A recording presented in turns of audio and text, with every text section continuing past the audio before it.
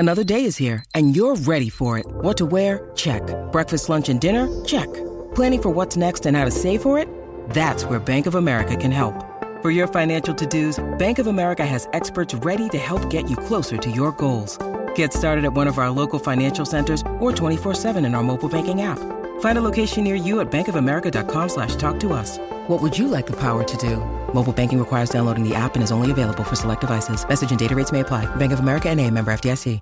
G'day, Mike Hussey here, but you can call me Mr. Supercoach. KFC Supercoach BBL is back and there's 25 grand up for grabs. So what are you waiting for? Play today at supercoach.com.au.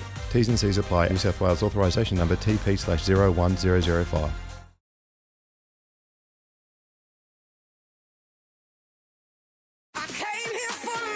Welcome to Thursday Trust Life with Jason Bonington and Toby McKinnon. Join the conversation on 0499 736 736.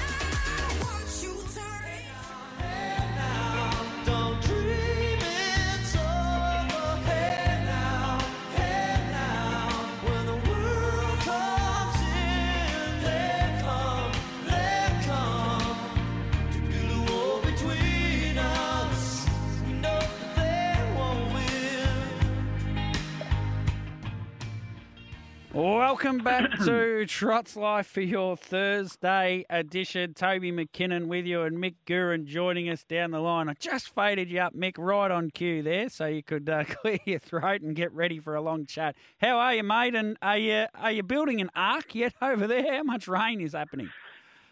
Mate, it's hosing down. Toby, good afternoon. Good afternoon. It's afternoon to you and to all the SEN listeners over there. Look, it's hosing down in Auckland. So I'm in Auckland today.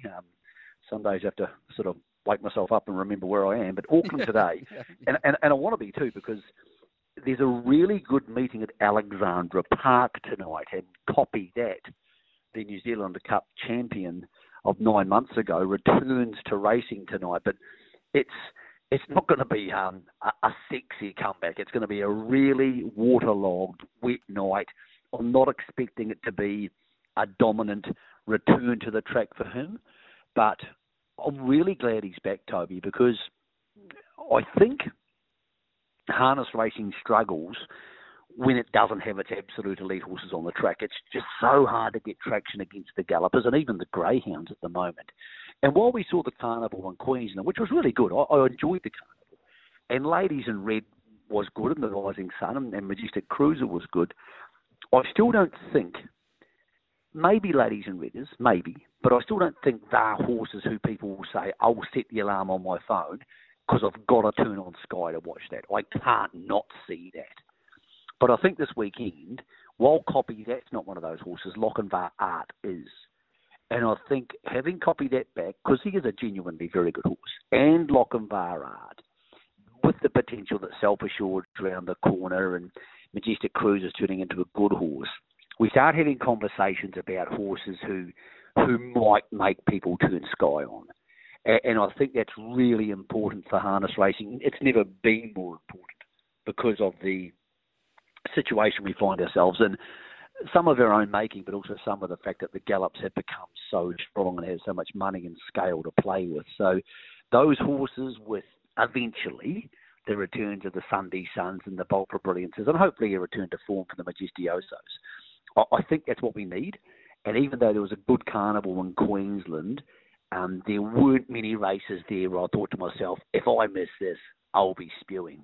So those horses coming back this weekend, even though it's winter and even though it's cold and it's raining, it's a real light at the end of the tunnel for me personally, and by no means is that slagging a horse like Ladies in Red. I think she's a really good horse, but there's something about the big boys, whether it's in any footy code and boxing and anything you do, you know when you're seeing the big boys. And two of the big boys are back in the next 48 hours. Do they win, though? Does Copy That come off 30 metres and win? And does Lochinvar Art just circumnavigate the field? Like, he's not off 30, but he may as well be off 15 in a sense, drawing the outside of the second row. So does he just circumnavigate the field and just beat them? It's pretty hard. They're pretty hard task first up in the modern era. And enormous. I hate backing horses who are fresh unless their name's Winks or Black Caviar in those situations. And Sunday Sun's probably been the most dominant horse in the last couple of years, and he's been beaten fresh up quite a few times. Lochinvar Art, I don't know enough about where he's at. I haven't rung Rodney Lakey or David Moran or whoever's looking after them. I haven't rung them to know enough. I've seen his trials, and I hope he does, but I don't think it matters too much. Everybody gives them a leave past Toby in the first run. Yeah. Copy that's in a different situation. Morris McKendry's a very conservative driver. He's not going to go hooting around the field unless a horse called Old Town Road, who's the danger to him tonight, happens to miss away because it's a standing start and it's wet. So he misses away. Great, maybe Morris goes, oh, well, we can afford to beat up on the rest of these because they're not very good. Old Town Road steps away. He'll probably move in front of Copy That, get field position and beat him. So I think Old Town Road wins that, all things being equal. The Lochinvar Art race, we know Lockie's better than them, but then again, he was better than the horses he raced last campaign and they beat him as well. So I think the jury's out more on Lochinvar Art through no fault of his own, just because he might be a flat-out better horse than Copy That. But he was disappointing by his very high standards last campaign. I think he'll be fine this campaign. He may well still be the best horse in Australasia. But that's a good thing. We get to find these things out over the next weeks and over the next months, and it's going to be interesting. Whereas I think for most of the winter, and that includes the Brisbane Winter Carnival, because none of the horses we've just spoken about were there, we were sort of treading water and hoping we saw something special. And again, that's not slagging Ladies in Red, but let's not forget, Ladies in Red's never won an open class race, apart from the Rising Sun, which is basically, 3 and 4 year olds. She hasn't won a great race yet.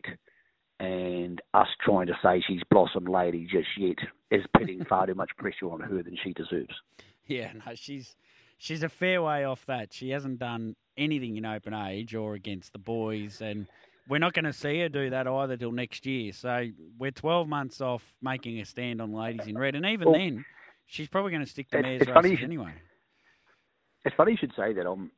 I've got a couple of big news stories coming out next week. One of them we'll discuss on this show next week.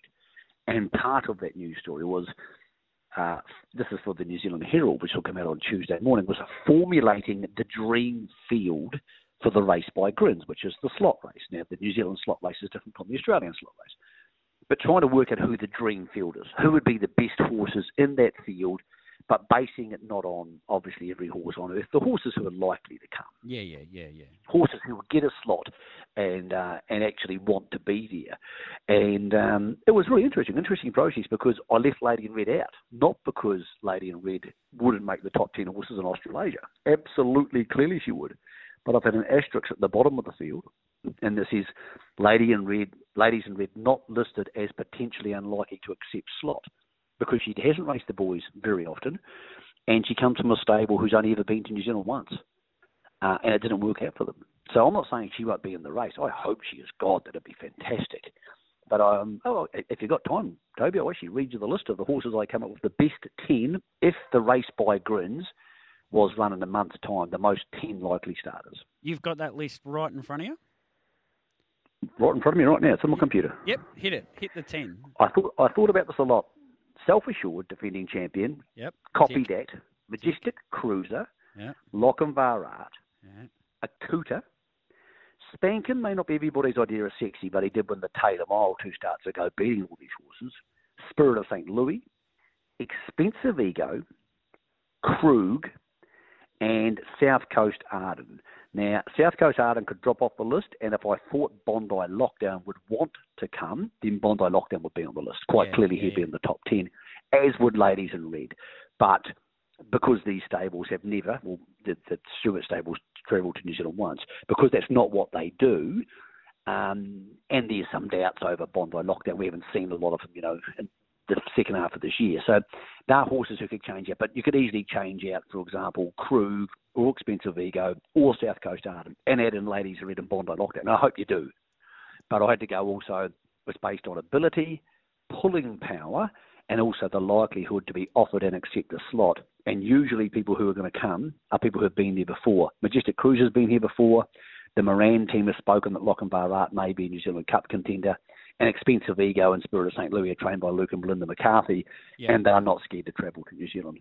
So that's a race I came up with. Now, if Ladies in Red and Bondi Lockdown don't come, and you have that field, remembering, of course, Catch a Wave and those horses aren't going to come because they'll be aimed eventually at the big race over there, the El Dorado, it's called. Eureka. That's a pretty good field. Self-Assured, copy that, Majestic Cruiser, Lochinvar Art, Akuta, Spankum, Spirit of St. Louis, Expensive Ego, Krug, and South Coast Arden. You know, if you take out South Coast Arden and chuck in Ladies in Red, that'd be a pretty sexy race. You know, it's possible, Mick, there'll be a horse in that race that hasn't raced yet. That'd be good. Because 1 year, there's going to be a 3-year-old draws barrier 1 in it, right? 1 year, surely 1 year a 3-year-old's going to go in it. So at this time of the year, they might have only had a couple of starts as a 2-year-old, and they might be a top-class 2-year-old that we just don't know it yet, and might sweep the last 3 or 4 months of the year, come over here, win a Breeders' Crown, go back there, win the Great Northern Derby, and then go in that race. And quite bizarrely, you and I could be sitting here this far out, and that horse may not have even raced yet. Yep, or a horse like Old Town Road who races tonight against Copy That. Had 8 starts. He's had 9 starts. 9, is it? Yeah. Yeah, most people haven't heard of him. Yeah, correct. So it's not a process I do a lot. I don't make up imaginary fields very often, but I've got a really good story coming out about this night next week. And if you do have the potential that Ladies in Red, Bondi Lockdown, and there's a bunch of other very good horses racing around Australasia, horses like Kango and Pembroke Playboy and Cranbourne, that's just naming the New Zealand ones. It's going to be mega. I think I'll be surprised if this race isn't $1 million next year. And I think after the fact that Cambridge is very easy to get to, because it's just south of Auckland, which they fly straight into, it could be really sexy. So things to look forward to, but obviously more importantly, 2 of the horses on that list are racing this weekend. And that's why, Toby, even though it's raining in Auckland and it's a bit grumpy in the weather department, I'm looking forward to both that and I'm looking forward to Melton. And it becomes appointment viewing for people who care about harness racing, and that's something we've probably lacked quite a bit of in recent months. Appointment viewing, I like it. I like it. I like that connotation. You've got to set your alarm, you have to watch the race, and you might be out on a Saturday night, and a number of harness people might be out on a Saturday night at a party or a wedding or something, but they'll catch that race with Lochinvar Art. They'll want to see how Copy That went, and that's what we need to get. We haven't had it for a while, but it feels like, Mick, the next 6 weeks, it'll be every week there'll be a couple of races we have to see in the lead-up to Vic Cup, New Zealand Cups, into Dominions, and the whole thing, it's just kicking off now when the trajectory's taken off. Kicking off in about 5 hours. And it is important because you need those horses, and Sunday Sun and Bolt for Brilliance, and those horses will bring it to the trotters as well. So, it's been a long winter. As I said, the Queensland Carnival was good, but not many of the horses on that list were at the Queensland Carnival because it falls at such a tricky time. I think it'll all work itself out in the future. But at the moment, Toby, we have good things starting this weekend. So, umbrella in hand, and what I do is, Saturday night, if there's a race I like at Menangle or Melton, I set the phone, doesn't matter if I'm out drinking, doesn't matter if I'm at the footy, pull out the phone, set it for 2 minutes beforehand, get at the TRB site and watch my races. And that's the great thing we can do it these days, because in the old days you couldn't. Yep, very good, Mick. Love having you on, and I look forward to catching up next week. And as you say, there's something that we're going to be talking about, so I'm looking forward to that, whatever it is. Look forward to it, Toby. Cheers, mate. There's Mick Guerin, our great Kiwi mate.